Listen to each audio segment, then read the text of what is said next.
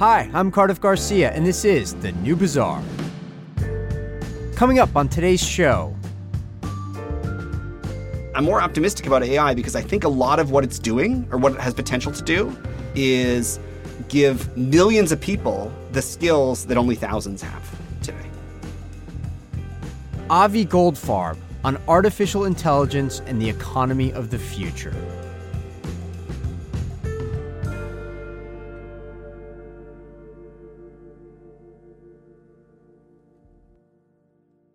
Hey listeners, welcome to another bonus episode of The New Bazaar. Today's guest is economist Avi Goldfarb. Avi is the co-author of a new book, along with his fellow economists Ajay Agrawal and Josh Gans, called Power and Prediction: The Disruptive Economics of Artificial Intelligence. And that is also the theme of today's episode.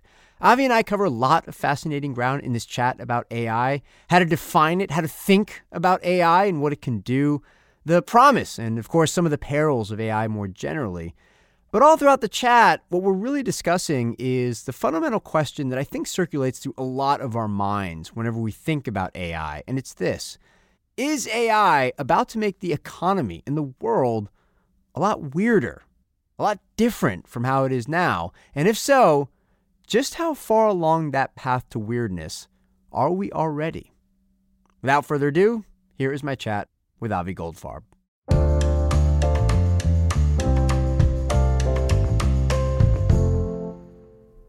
Avi Goldfarb, welcome to The New Bazaar. Great to be here. Thank you. Here's where I want to start. There's a lot of definitions of artificial intelligence that, if I'm being honest, I don't find very helpful. They tend to be abstract. They use a lot of weird jargon.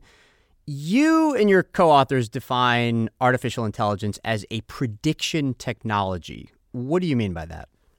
What we mean is what today's artificial intelligence is particularly good at is using information you have to fill in information you don't have. So when we're talking about prediction, we mean the process of filling in missing information.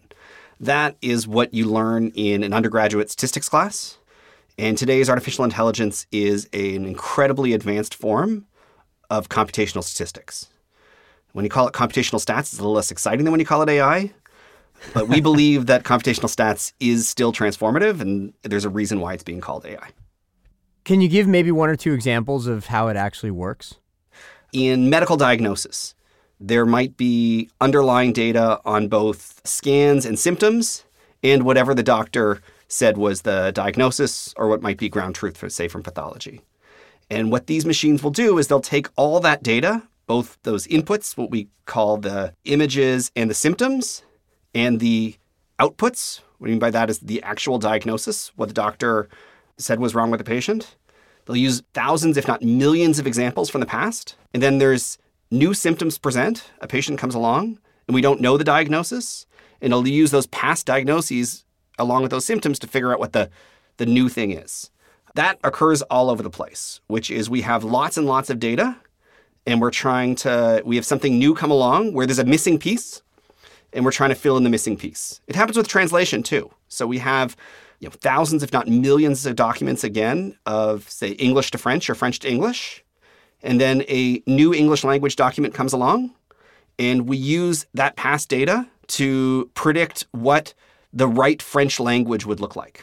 Again, using tons of past information to fill in information that might be missing when a new situation presents itself. There's a really funny line near the beginning of your book, and I just want to share it with our listeners and then get your thoughts on it, where you write, AI attracts the attention of philosophers, movie makers, futurists, doomsayers, and a raft of others who can enliven your dinner party conversation.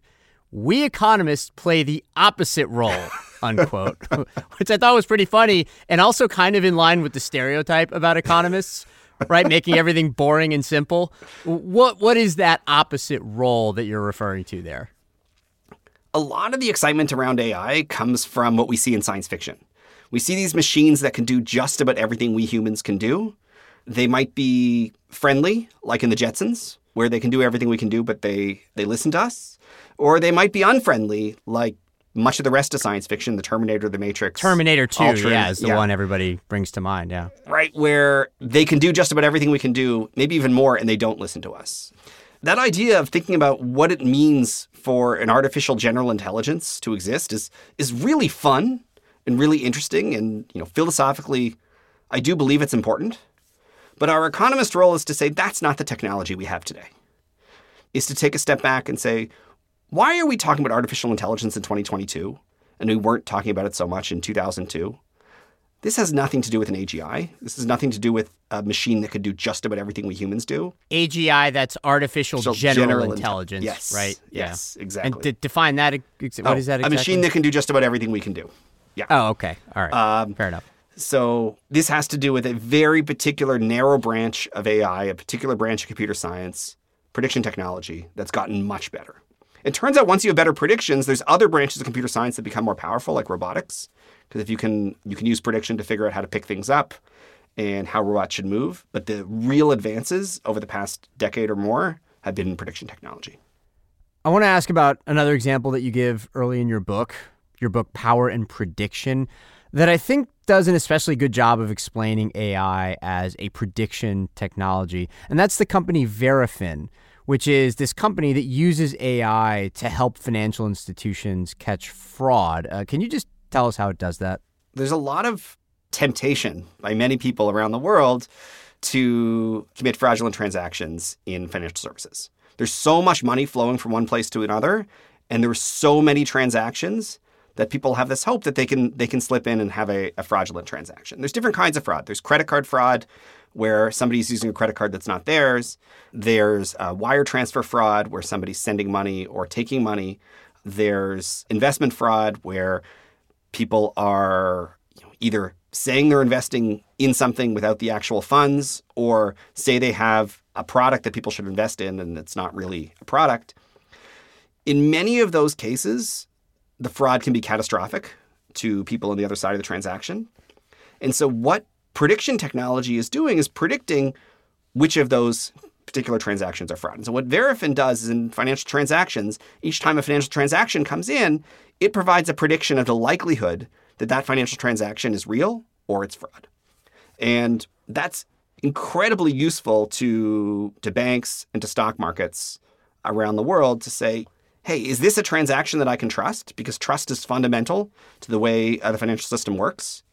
And if not, then it can reject the transaction and save the people on the other side from dealing with fraud. But it does that by looking at data about, millions of previous transactions and then trying to find the commonalities in those transactions that point to fraud. And so by doing that, and by doing it at a scale that was previously impossible, it can then identify which current transactions it's looking at share some of those earlier properties. Is that basically how it works? That's exactly it.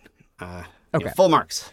Nothing to add. Yeah. And so, when we look at something like that, right, it gives you kind of a sense of how AI can work. And it gives you a sense of what you described as computational statistics. It's just that the ability to do that didn't exist, 5-10 years ago? Maybe even not that long ago. Is that right? That's right. The way we would have done that, say, 20 years ago would have been with some rules of thumb about which transactions we're going to trust and which ones we aren't. Okay. The way we would have done it 40 years ago would have been humans actually looking up each transaction one at a time to decide whether they should allow it or not. And now, in the past 5 years, but especially now, we're seeing using data from millions and millions of these past financial transactions to predict whether a new one is fraudulent or not. There's a lot of current excitement over other kinds of AI and that are in the news. And I want to just describe some of them and maybe get your general thoughts on what they signify. So one has been the GPT-3 chatbot from an organization called OpenAI. And for listeners who haven't tried it, this is where you essentially, just type into a box questions or instructions for this AI machine to respond with what is often a very well-written, full-length essay of 200 or 300 words. And it's incredible how quickly the response is, and it's incredible how much it resembles what a human might respond with. So that's something that a lot of people have been playing with in the last couple of months. And what's interesting to me about GPT-3 is not its flaws, because a lot of people look at it and they say, well, this is going to be a problem. We won't know if students are writing their own essays or if they're going to be written by this thing. Or they'll say, well, we can still employ like our creativity and how we use the responses that are given. Or in some cases, the responses are just wrong. To which my response has been, well, yeah, but this came out of nowhere and it surprised everybody. And what makes you think it won't just keep getting better and better, right? I mean, they're already working on the next version of this. I think they already started it before they even released this one to the public. So I'm just kind of curious to know what your thoughts are on what I guess you might call the hysteria over GPT-3 before we get into some of the ideas in your book. I am incredibly excited about GPT-3. I was blown away by how good the technology is. My 13-year-old was interested in recipes and asked for a recipe of brownies and peanut butter and jelly, and very clear, well-structured recipe that we could go ahead and actually build. My 7-year-old was trying to think through what he was going to get for his birthday and typed in a conversation with GPT-3, and we ended up with a pretty good birthday present idea. And, my 16-year-old was more tempted to say things like, well, I have an essay for English. What if we do this and this? And it was a very clean 5-paragraph essay she assures me she didn't use that did amazing work. So, and then, it can also write code in a clean way. So give me some practice code for whatever you might want to write. And so it's an incredible tool for creating prose and creating text. So I think it's amazing. Now, when we have incredible new tools, we always have people who point out all the things that we used to do that may no longer be able to be done in the same way. So, I've already changed the way I'm writing my take-home exam for next term because the old way to write a take-home exam isn't going to work. I've already... For your students, for my students. For the classes you teach? For the classes I teach, yeah. Absolutely. There are other changes coming to people who sort of write basic code. A lot of those skills can be done by the machine. And so there are reasons to fear for aspects of our existing systems that are going to break and people whose current jobs are going to have to change. So why am I so excited then? I think this is going to upskill millions and millions of people across the population. Most people aren't that good at writing. Some people are good and some of us make a living out of it. But for most people, writing is a real barrier. And for many people, writing is a real barrier to them reaching their economic potential. And so I think a tool that allows you to say, well, write a customer service email that allows me to reach out to a potential customer and describe what I'm going to do. That's going to be amazing for people in skilled trades, for example, who may not be the best with language. And so their marketing struggles, but they're actually good at the product they deliver. And so I think this technology has the potential to superpower many people by making writing, in particular, no longer a barrier to becoming part of the overall, to reaching their economic potential. Making that happen is hard. So I don't want to shortchange the pain that we have in building out new systems. But if and when it happens, and I think it's when more than if, it's going to be an incredible boon for millions of people around the world. It's also fun. Yeah. Right? I mean, I keep trying to stump it with like philosophical questions. I asked it, why is there something rather than nothing? And it gave me a nice response about the essential unknowability of that question, right? Of the answer to that question. So it's just something to have fun with and whose consequences I think everybody's still trying to figure out. But there's other examples too.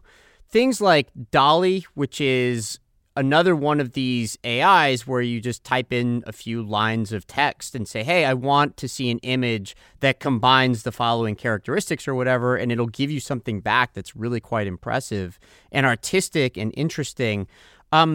Image recognition is something that, especially in the last 10 years, as you write in your book, has gotten a lot better, where you can essentially show a picture of something to an artificial intelligence machine, and it can recognize all the things in the picture. And it has some interesting possible uses.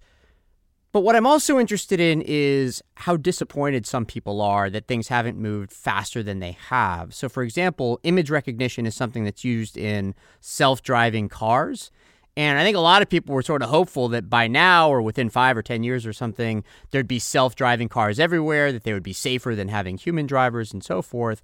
And that hasn't really happened. And that leads us to a concept in your book, which is that we are in what you refer to as the between times for artificial intelligence. Can you kind of take us through what that phrase means?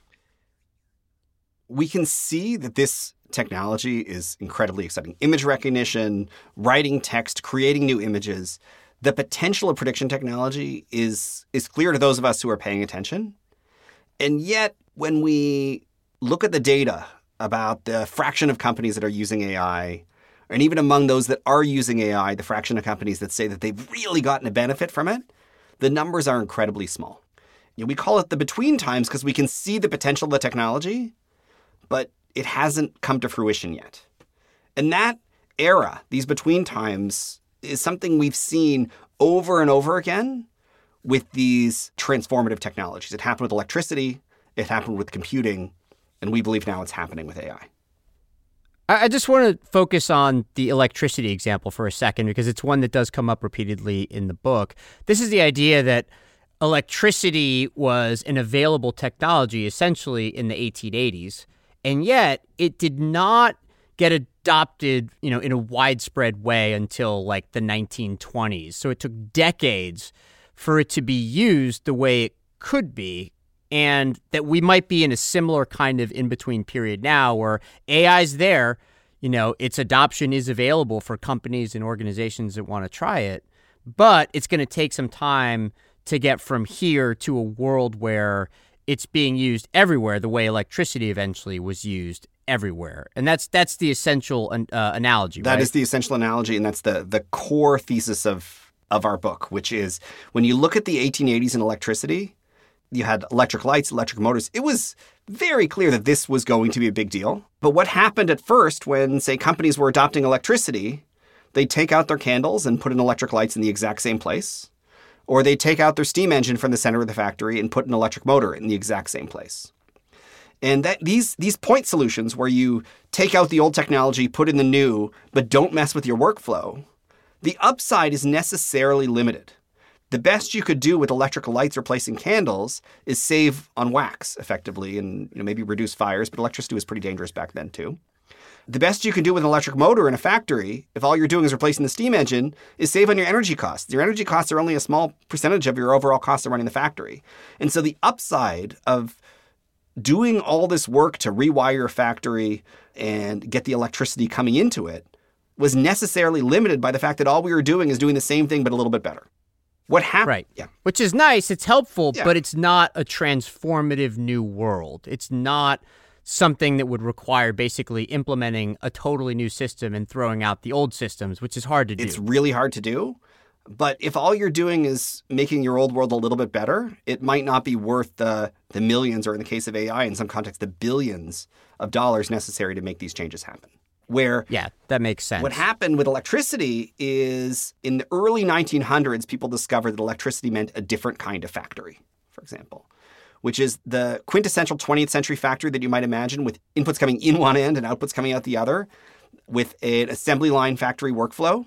That wasn't possible with a steam engine because what you did is you located all your machines as close as possible to the steam engine, and the workflow of the factory was essentially determined by the power source. But once you realized that electricity wasn't just cheap power, but it was distributed power, right? Electricity allowed you to decouple the power source from the location of the machines. You could build an entirely new kind of factory that could make much more complicated things much faster, much more efficiently, and much cheaper. And that's what led us to Henry Ford and the Ford Motor Company and the modern, or at least the 20th century factory.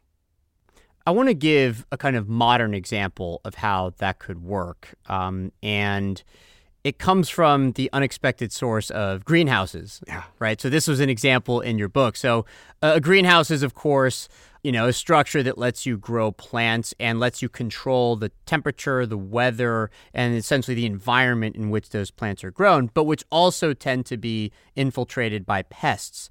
And AI was at first used for one of those just specific solutions, right? Yeah. To try to figure out, well, what are the chances that this particular greenhouse will be infiltrated by pests, when, how much pesticide should you use, that kind of thing. But that actually the system level solution would be to just design a whole different kind of greenhouse, right? Absolutely. Right. So what does AI allow you to do in a greenhouse? It allows you to predict where the pests are. Okay. That turns out to be really useful if you look at sort of a typical for professional farmers, the handbooks or the textbooks that they use to try to think through and build greenhouses, about a third of those books is all about pests. Pests are on the top of mind of agriculture generally and greenhouses in particular. And pests constrain the kind of greenhouse you can build. It can only be so big. It can only be so friendly to various kinds of pests in terms of the temperature and the humidity, etc. Once you have excellent predictions about where the pests are or where they might grow, then you can build a different kind of greenhouse. You can build them much bigger. You can grow different kinds of plants, ones that might be less pest resistant. You can reimagine the architecture of the way you grow things, because this constraint, this overwhelming constraint on, we have to protect everything we have against pests goes away. I want to turn to something in the book that's really important for understanding how AI is going to change how we work and maybe even how we think in the future. But since you and I have so much ground to cover here, I am just going to describe the whole concept to our listeners and then ask you to elaborate. So here it is. The concept is about how so many of us as people, but also so many of the companies we work for, use these blunt rules to determine how to act instead of using our discretion to make a decision each time a situation might require it, or instead of adapting to a particular situation. And the reason we use those rules is because there's a lot of uncertainty. There's an absence of information. And everything I just said is kind of abstract, so let me just give my favorite example from the book to explain it a little bit more. Each time we have to go to the airport to catch a flight, we use a rule of leaving for the airport like 2 hours before the flight. So we don't usually decide, well, for my Tuesday flight to Tampa, I'll leave 50 minutes before the flight takes off. But then for my Saturday flight to Seattle, I'll leave an hour and a half before the flight takes off. And the reason we use these rules is because there's a lot of uncertainty. There's that absence of information. We don't know, for example, how long it'll take to get through security. We don't know how long it'll take to check in our bags, to walk to the gate, or even how much traffic there might be on the way to the airport. So we use a rule. Leave 2 hours early and I'll always get to my flight on time. And so consequently, what happens is that we end up spending a lot of time in airports and in the terminal, and then airports end up catering to that by making these terminals nicer and nicer. So they have shiny stores and restaurants and all these lounges now, because airports know that if all that time that people spend in terminals is unpleasant, then people will just fly less, they'll travel less, and they'll visit airports less. But now consider where AI helps us to get that information to make a different decision each time we go to the airport. So maybe an AI can take data from the airport itself about the security lines and how long it takes to check a bag, or maybe it'll get real-time data about traffic and so on. And it takes all that data and then it can spit out an exact and an accurate amount of time it will take to get to the airport each time you go to fly. So that amount of time is going to be different each time you fly. And that'll let you spend as little time as possible in the terminal before you board the flight. And if we had that, then we would not have to spend all that time in terminals. We wouldn't really end up having to spend any time in terminals. And all those stores and coffee shops and restaurants and lounges would be out of business. So the world would change. And so that is just one example of rules versus decision making. But I'd love it if you could just take us through some others and maybe explain why this idea of AI replacing rules and helping us make decisions each time a situation arises might end up being such a big deal for companies and for people. So, yeah, rules are everywhere, and they reduce the burden of having to make decisions on many of us. But that's not actually all they do. Rules do something else that's really important, which is they allow us to anticipate what everybody else is going to do. And so, if I have an AI that gives me a great prediction about how long it's going to take to get to the airport and through security, and I start using it, that's useful. But if the airline doesn't really coordinate with me, and I don't know when my plane's really going to take off because of all the delays that might happen, etc., then it's not even that useful for me to use it. And so what rules do is they allow people to anticipate what everybody else is going to do in the company. So, for example, think about the recommendation system. So you go to Amazon or somewhere else, it's going to recommend to you something that you might want to buy. In the old days, ad, like targeted ads, as they're sometimes called, right? Targeted ads, but this is more when you show up at the main page, it says, last time you bought the second book of The Lord of the Rings. I think this time you're going to buy the third book of The Lord of the Rings. Okay, so like a personalized prediction that's not necessarily being advertised, but it's a recommendation engine. Recommendation engines actually go back a really long way. There was, in the 1920s, you might have had a Book of the Month club, where every month you would have received a book in the mail. Why did that work? Because everybody would effectively receive the bestseller. And since everybody gets the same recommendation, it's easy enough, and they could hold it in inventory. In the 1970s, we had record clubs, Columbia House Records and others, where same kind of idea, you'd agree to get the same record, same album every month. Why did that work? Because if you liked rock music, there was one number one album and that's what they sent you. If you liked pop music, there was one number one album and that's what they sent you. I guess that was more the 80s. And it was anticipatable and they could deal with it with their inventories. Fast forward to the early 2000s, in principle, now we could have much better predictions about what people are going to want.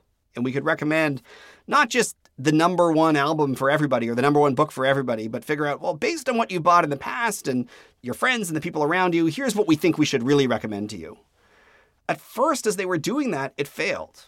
And it failed because they have to not just recommend to you what you want, but it has to be something they can hold in inventory and ship to you quickly. And if the decisions on inventory and shipping aren't integrated with the decisions on the recommendation, then having an AI in the recommendation engine hey, we think you're really going to like this obscure book, but you're going to have to wait 6 months to get it, that's not useful. And so rules are useful. Doing the same thing every time is useful because it allows everybody in the company to have a good guess about what everybody else is doing. And once you have an AI that's going to break rules, it'll allow you to make different decisions at different times. To you, we'll recommend this product, and to someone else, we'll recommend that product. That requires a different kind of company because we need to now coordinate the shipping and inventory decisions with the recommendations. Yeah, I like that example. And in the book, you write that radio is about rules, whereas streaming is about predictions and decisions for what somebody's going to like. So if you're on the radio, you'll hear the song that the radio station thinks the most number of people are going to want to hear. Whereas if you're using one of these streaming services, it's going to give you some ideas for songs that you might like based on what you've listened to in the past. And something similar goes for education. You write that having a lot of rules leads to this very conformist approach that we have to educating, which has been necessary in the past, for safety reasons, for effectiveness. We need to educate whole batches of people at a time. So schools need to have those rules in place so that everybody knows what all the kids are learning at the same time. But the AI actually has the potential to sort of unstick that system that's being held together by rules and to offer something possibly better. That's right. If we knew what every individual kid needed to learn next in order to thrive the most, then in principle, we could target the next step of everybody's education to them in particular. And AI, there's reasons to think prediction technology, reasons to think AI will let us get there in the sense that we have lots and lots of students. We know what's worked for them in the past. We can collect information about it and predict for, hey, a new student comes along who looks like some students we've seen in the past. What's the best way to get them to the next step to achieve their goals? That's at a high level, the technology doesn't seem to be the barrier there. The barrier is we have an existing education system that isn't designed to deal with that level of flexibility. And so it's a coordination problem. It is 100% a coordination problem. It's how do we get all the people in the fifth grade to, even though in sort of emotional maturity they might need to be together in a classroom, how do we still have them learn different things at different times according to their own needs? Yeah. How do we ensure that teachers have the expertise to manage such a diverse class of diverse learning needs? We haven't figured out what that new system looks like. We can imagine the AI piece, and I think eventually we'll get to the big picture piece. But exactly what those changes are required, what does it mean to be a teacher if the AI is predicting what the next learning piece for each individual student looks like? Does the skill set, does teacher education need to change? Do we have... We need a totally new system. This is why it's hard Yeah. to go from the world we have now to the one that we might just about be able to imagine if we were to use AI. If AI were to be adopted en masse, there's a lot of barriers to getting from here to there because you need to upend the system, and that doesn't happen easily. It doesn't happen easily, and it's risky. So some people, think back to when they electrified factories. Some people might have bet on not the assembly line kind of factory, what electricity did, but some other new kind of factory, and it might not have worked.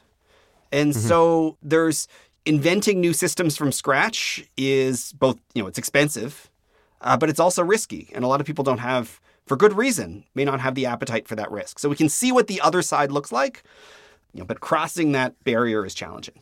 I want to turn now to asking about the labor market and AI. And first, let me just lay out for our listeners how this conversation typically goes, right? When it comes to AI and the potential to do work that is currently being done by humans.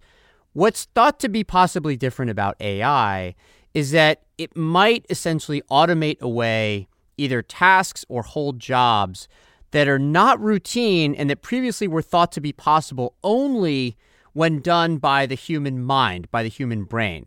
So earlier waves of automation, the deindustrialization of the workforce, factory jobs, automated away jobs that were routine. These were middle-class, middle-income jobs, but that were routine. And so building the machines, the robots to automate them away essentially led to some tough times for a lot of people and the towns they lived in who did those factory jobs. Whereas now the thinking on AI is that it might automate away the kind of non-routine jobs that are not middle-income jobs. They're actually high-income jobs in addition to some low-income jobs. So it's like on either side of that spectrum of what was being automated away before. And that this might have all kinds of different ramifications for society, and that is what's being debated. And then the question of whether or not it might lead to just new kinds of jobs that we haven't been able to imagine to this point. You and your co-authors seem to take a different approach to this question. And in particular, you find that whenever a company is looking at different kinds of AI to use, so let's say an entrepreneur has a new kind of AI and goes to a company and says, hey, here's this AI that you should consider using, that companies are not so receptive when it's all about automating away the work. They are more receptive when it's about making their product better. Can you kind of just describe your findings and why that's so meaningful for this debate that we're having about the future labor force and AI? Absolutely. So here's what's easy. What's easy is to look at your existing workflow in a company, like all the things that you do, identify which of those things could be done by a machine, whether by automating or especially if they're prediction tasks, taking out the human and dropping in a machine and not messing with your workflow at all. So it's easy to imagine that. It's easy to see what the payoffs might be. But when you do the calculations, you might realize the payoffs are pretty low. Okay, that's thinking through the various tasks and taking out humans, dropping in machines. So it's easy to imagine. What's hard to imagine is to say, well, now that we have great predictions, we can serve our customers in a different way. We can create a different kind of product or a different kind of service that generates real value and allows us to fulfill our mission or transform our industry. That's where the big opportunity is, but it's also harder. And so the conversation around AI ends up focusing on that easy part. We worry about the machines just replacing humans, and sometimes they do. And I don't want to downplay that, but for the most part, they don't. For the most part, that worry has been misplaced because ultimately it's really hard to replace a human fully in a job. And that means that these startups or AI companies that are trying to look at others' workflows and trying to replace humans don't really get that much traction because it's just not worth it. Just like it wasn't worth it to take out your steam engine, drop in an electric motor in the exact same place, but keep your overall workflow the same in order to save a little bit on electricity, it's not worth it to take out a human process in many cases, drop in a machine, and not change the workflow at all.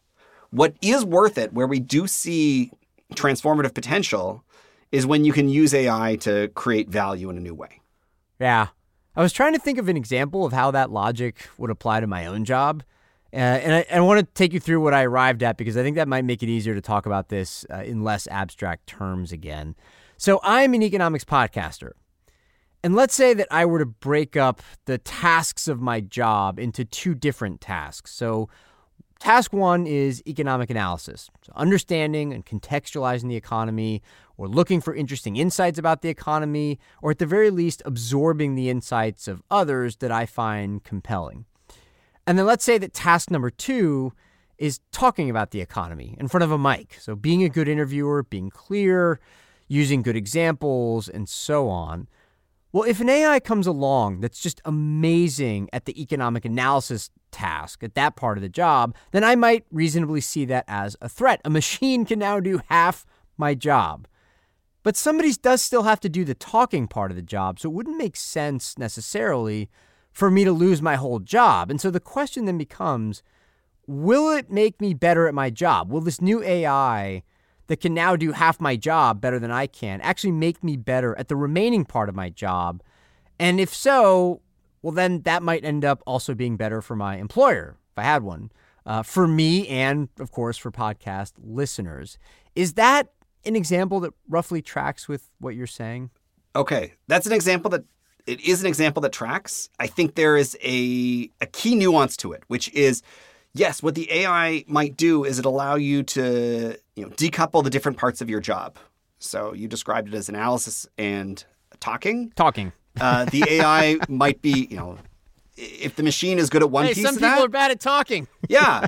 Now, what you have is a distinctive skill, which is that you're good at talking and good at economic analysis.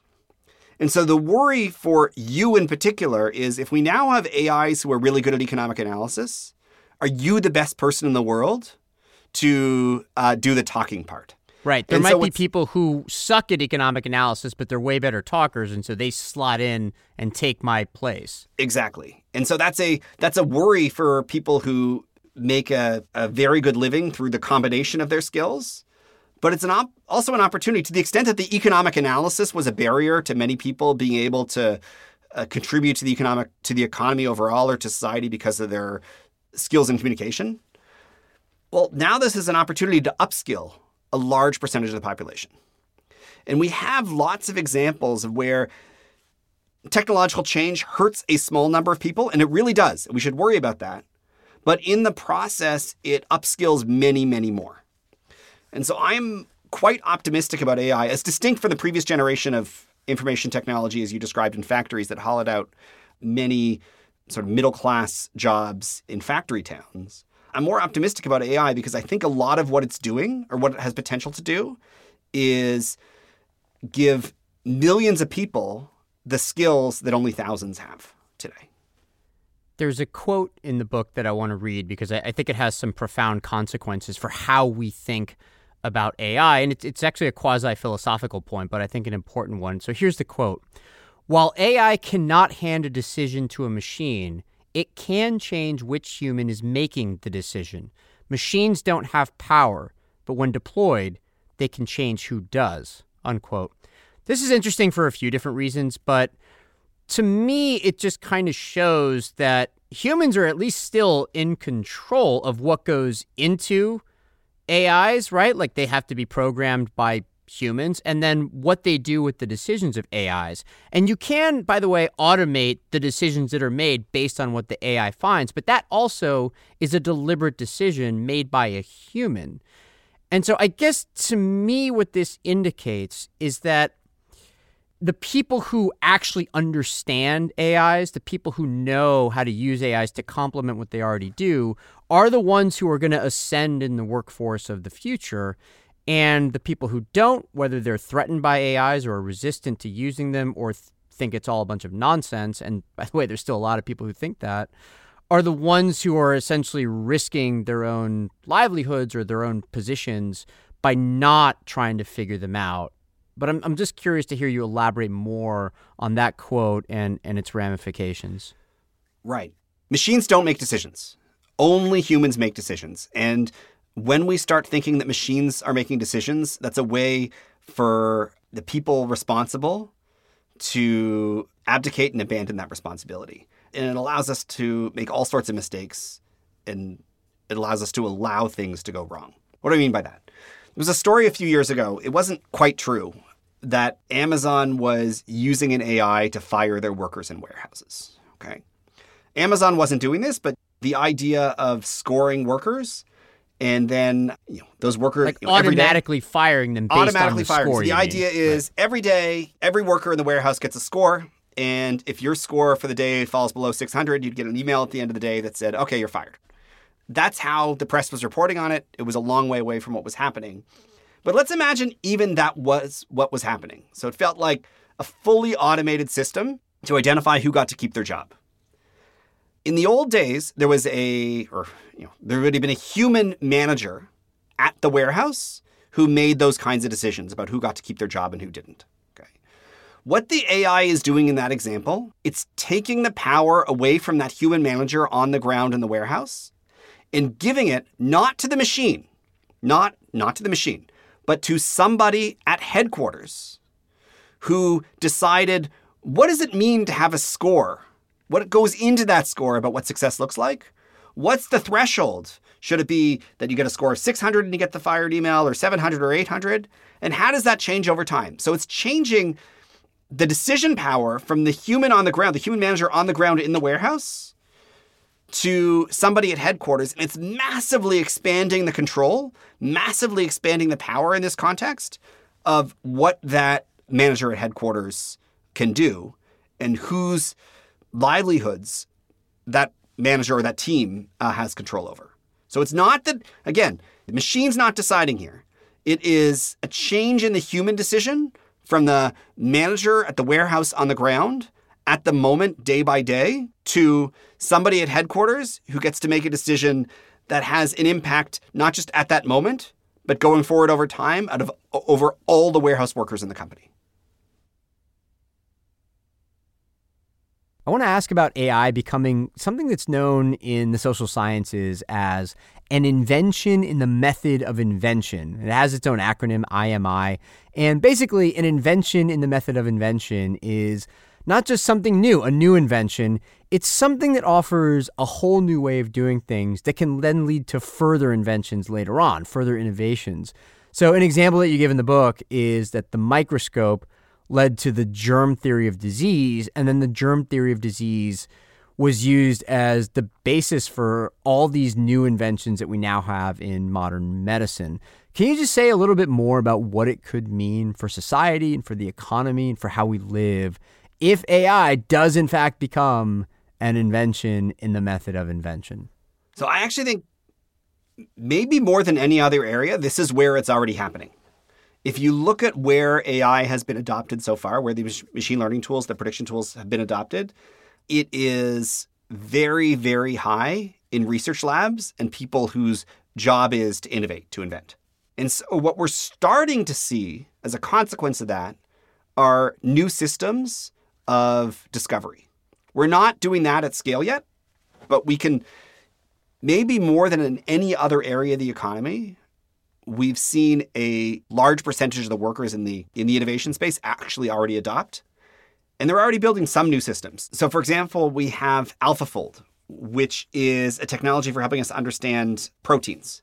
And it turns out understanding proteins is fundamental to modern medicine and biotechnology. Proteins are the building blocks of life. And if we can understand proteins better, we can develop much better treatments, much better medicines, much better understanding of how the body works. And so the AlphaFold allows us to understand proteins at a level that we just couldn't understand it before, to the point where many leading biomedical scientists are saying this is transformational and it's going to change medicine completely. There's reasons to be very optimistic about the technology. We're a long way away from it changing medicine completely because we have to sort of reimagine and rethink those new systems. But we can see something. It's an example of a prediction that's many, many times better than what we had before in our old system. And it's starting to transform the medical industry. I'm glad you brought up the example of AlphaFold, by the way, because I flagged something that you wrote in the book about it. And here's what you write. Labs that specialized in determining protein structures no longer serve much purpose. The future requires more labs that convert known protein structures into useful treatments, unquote. But you can also imagine if you worked in one of those labs that did specialize in determining protein structures, well, God, your whole life you've been told you're doing this super important thing because you were, by the way. And now along comes this technology that just does it way better, and you're going to have to retrain after having this super important high-status job your whole life, and you're going to have to figure out like what the path forward looks like. That requires a whole new system, but it also means that there's going to be some entrenched resistance to it. There's going to be people who say, well, AlphaFold just isn't good enough, or you need specialists to supervise the process of figuring it out. It needs to be tested. We need to take more time. You can understand why it's so hard by looking at that example to overturn existing systems and introduce something totally new, a blank slate, to capitalize on this technology. Absolutely. This is an excellent example of the opportunity and the challenge. The opportunity is, well, if we no longer have this bottleneck of understanding the proteins, we can do so much more at the medical side of things, like really in terms of developing treatments and understanding the way to make human life better. But there's people who currently make a living on that place that's a bottleneck, and they're going to resist. They're going to resist in all sorts of ways. They're going to resist in terms of what their organizations do. They're going to insist to the government that the thing they do is fundamental and maybe we shouldn't trust the machines as much. And so there's going to be all these barriers. It's a manifestation of the same phenomenon, which is when we have a prediction technology that replaces a handful of specialists, it creates opportunity for everybody else, but it presents a real threat, a meaningful threat to those specialists. And they're going to need to, one option is for them to resist, and maybe that'll work long enough for them to keep their jobs for their working lives. But in the long run, it's more about adaptation. And adaptation is scary, and people genuinely do get hurt by it. Yeah. The other example in the healthcare field, because you do focus a lot of your book on healthcare, is that of radiologists and how AIs are getting better and better at doing image reading. And there's a lot of different job functions that radiologists do, right? It's not just image reading. But if machines do the image reading part of the radiologist job better than human radiologists do, then it's possible that the other parts of the radiologist job can be done by other people with different kinds of training, by other kinds of doctors maybe, or by nurses or even social workers, that kind of thing. And so you can see why, if I'm a radiologist, number one, I'm like a really smart person who's been told I'm really smart my whole life. I'm doing this really important job. I'm helping to save lives. I have hundreds of thousands of dollars in medical student debt or whatever, right? Like, I would definitely be threatened by something that comes along and says, no, the crucial part of your job, the thing you specialized in, is now being done better by this new technology. So I am incentivized, maybe I'm not doing it consciously, but I'm incentivized to slow down the transition, or at least to say, well, I'm the only one qualified to work alongside these machines. And maybe they have a point. They might be right about that. But it really introduces this very complex set of issues for radiologists and for radiology as a profession. Absolutely. There's, if you break down the workflow of a radiologist, only a couple of the tasks are things that machines can do. But those are, for many radiologists, the tasks they spent their many years of specialty training focused on. And so we can see the opportunity for AI in radiology because there are reasons to expect in the short term, even, that machines will do better at identifying anomalies in images, which is what a lot of what the role of the radiologist is, at scale, faster, better than maybe not every radiologist, but better than, say, the median, most radiologists. Now, there's a few ways this can go. Version number one is for regulatory or other reasons the radiologists managed to insist that their workflow should never change. I don't think that's where it's going to land, but that's always possible.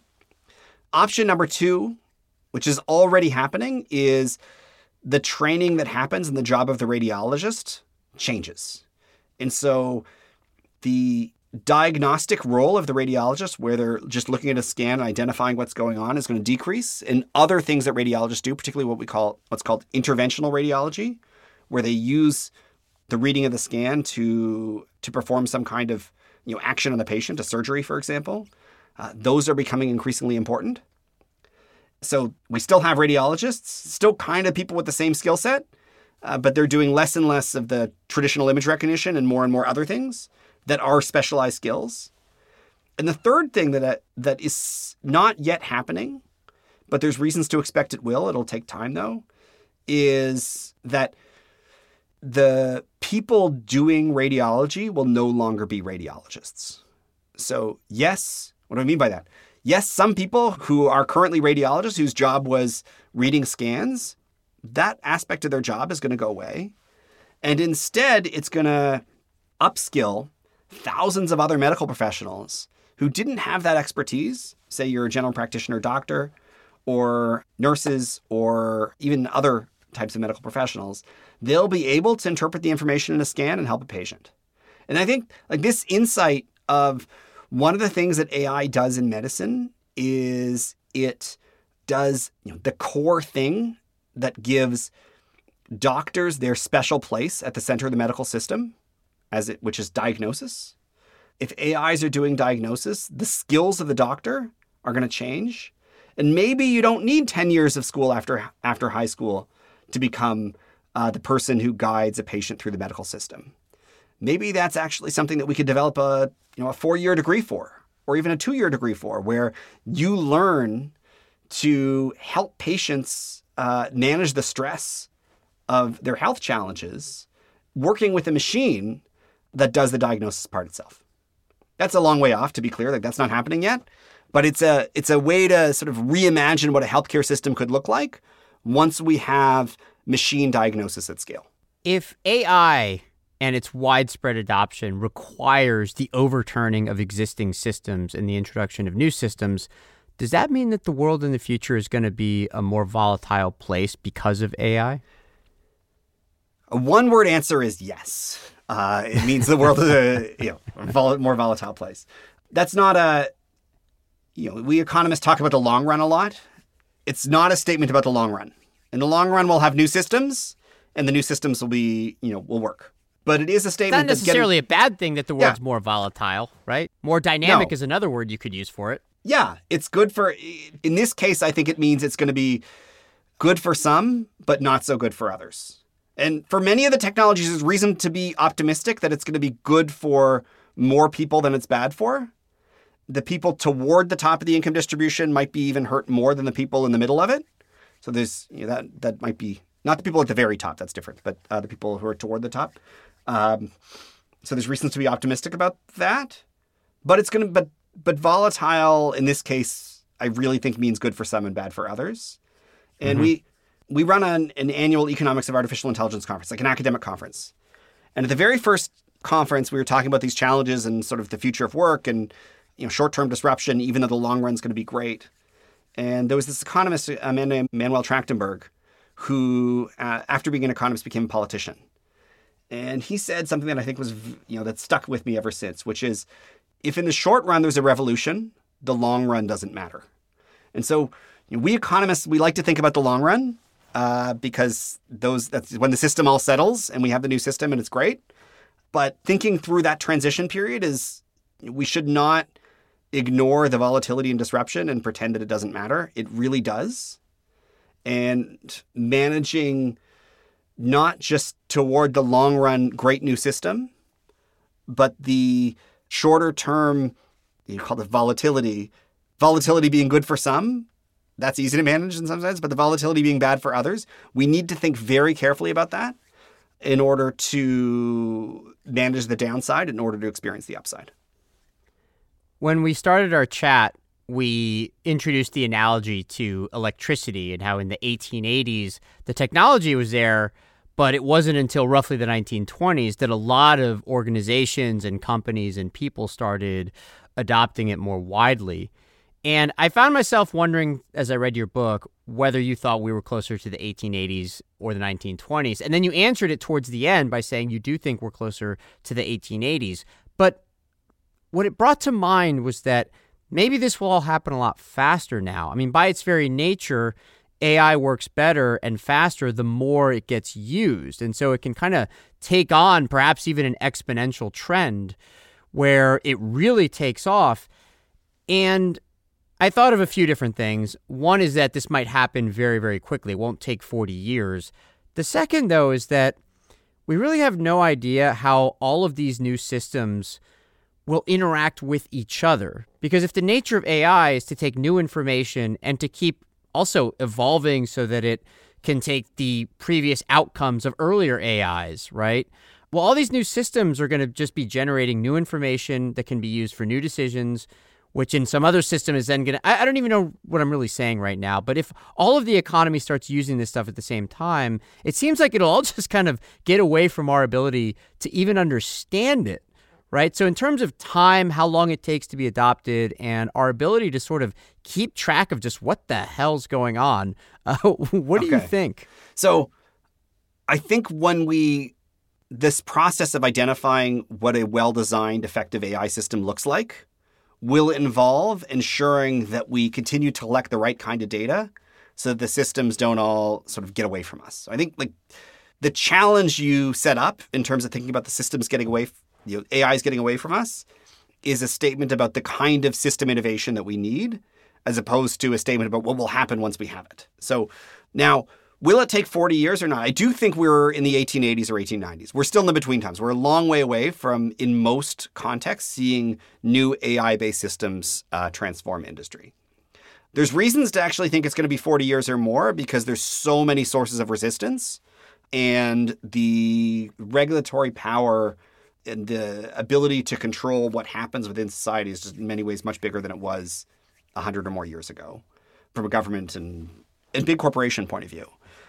Here's the reasons to be optimistic. Reason to be optimistic, number one, is we know a lot more about the economics of technical change. We understand the barriers to technology in a way that we didn't before. And so we can use that knowledge in order to accelerate these changes. We understand that we need system-level change. We didn't understand that 40 years ago. That economic literature and management literature was only being formed about 20, 25 years ago. But now we have a much deeper understanding of it. And so there's reasons to be optimistic.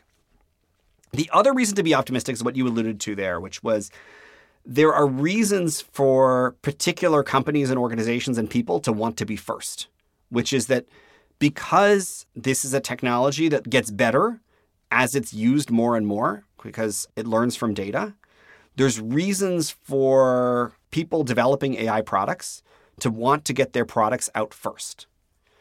So, in terms of a diagnostic AI, an AI for medicine, do you want to be diagnosed by the second best diagnostic AI? No, you want to be diagnosed by the best one.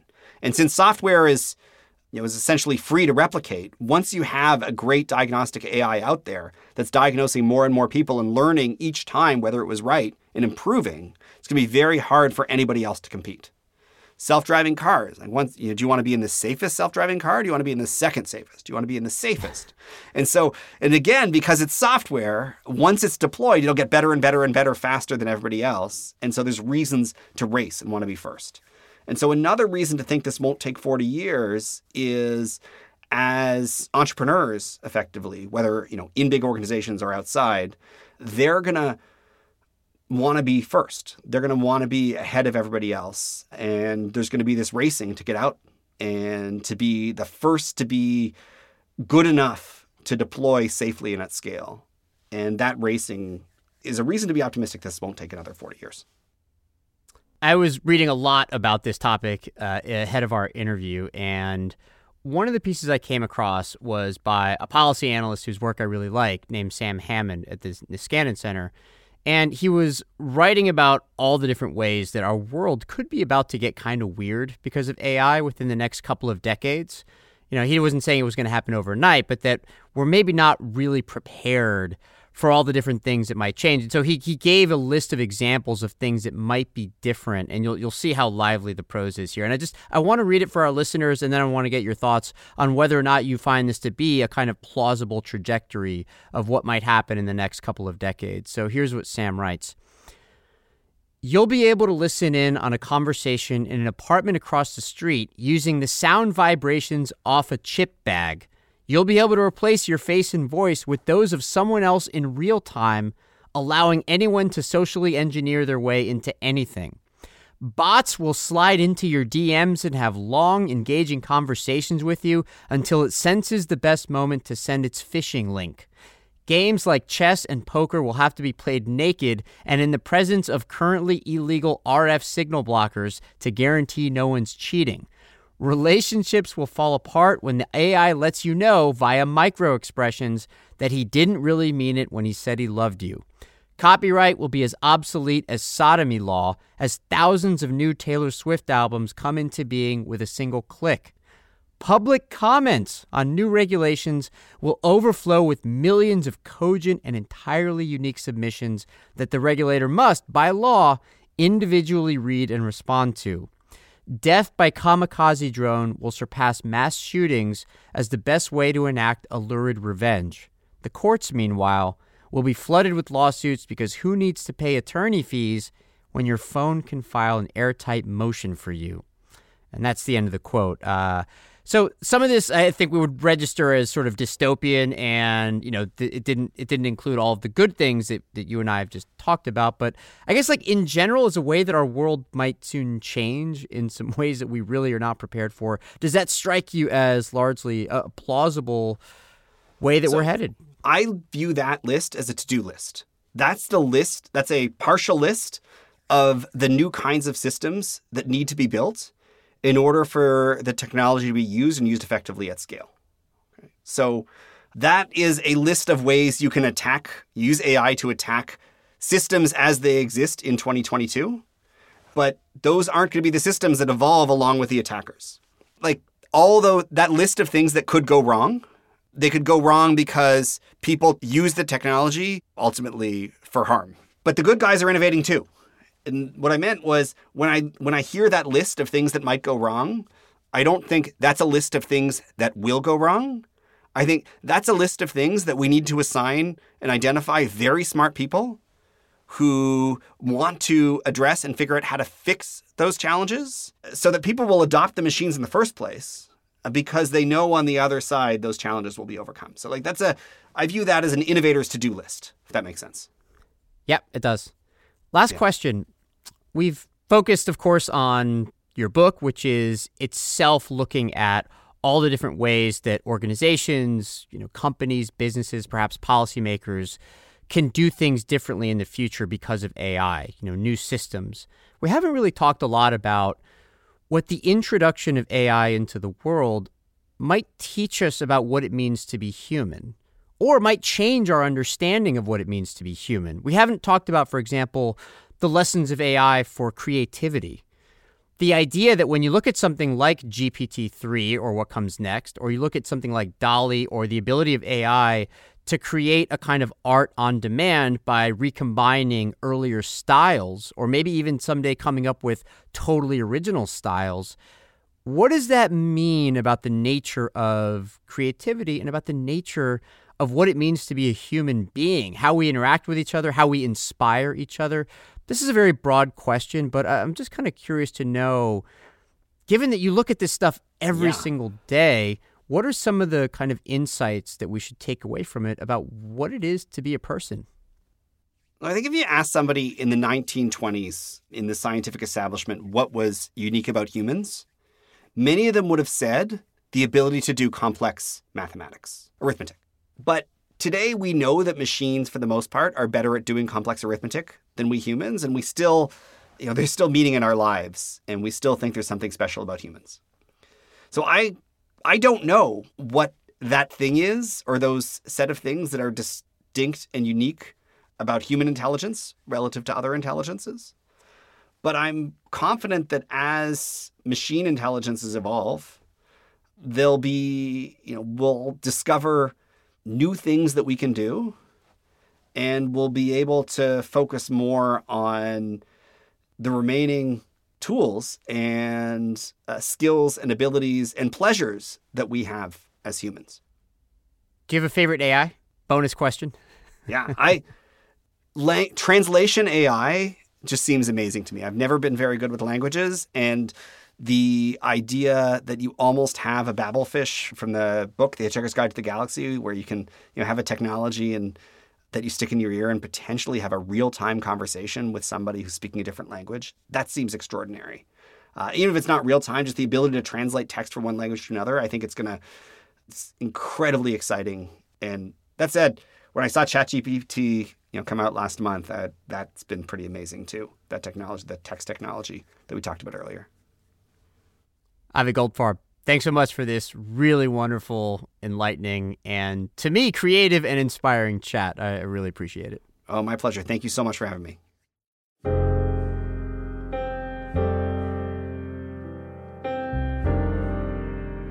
And that's our show for this week. I read through a lot of stuff in preparation for today's episode, so if you go to our show notes at bizarreaudio.com, you will find links there to all those stories and articles and research and other books that I read, in addition, of course, to Avi's book, Power and Prediction, which is highly, highly recommended. The New Bizarre is a production of Bizarre Audio from me and executive producer Amy Keene. Adrian Lilly is our sound engineer, and our music is by Scott Lane and DJ Harrison of Subfloor Studio. Please follow or subscribe to The New Bizarre on your app of choice, and if you like today's show, leave us a review or tell a friend. And if you want to get in touch, I'm on Twitter as @CardiffGarcia, or you can email us at hello@bizarreaudio.com. And we'll see you next time.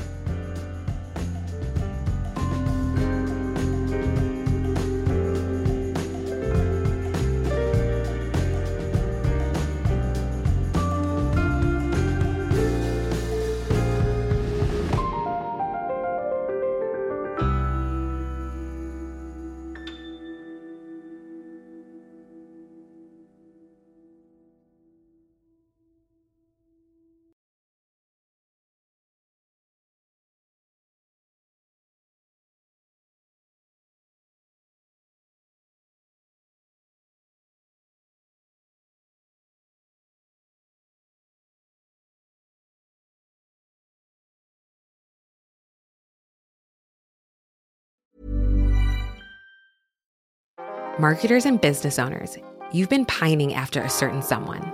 Your job's on the line. You're desperate for them to like you back. Here's a word of advice from me. Talking is hot. Just you and them, finally alone, like us two right now.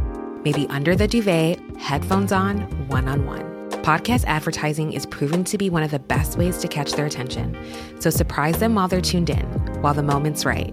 Say a line or two that really gets them going. Next time, if you want to win over your special someone and build some brand love, experiment with something new. Just focus on your voice. Advertise on more than 100,000 podcast shows with Acast. Head to go.acast.com/closer to get started.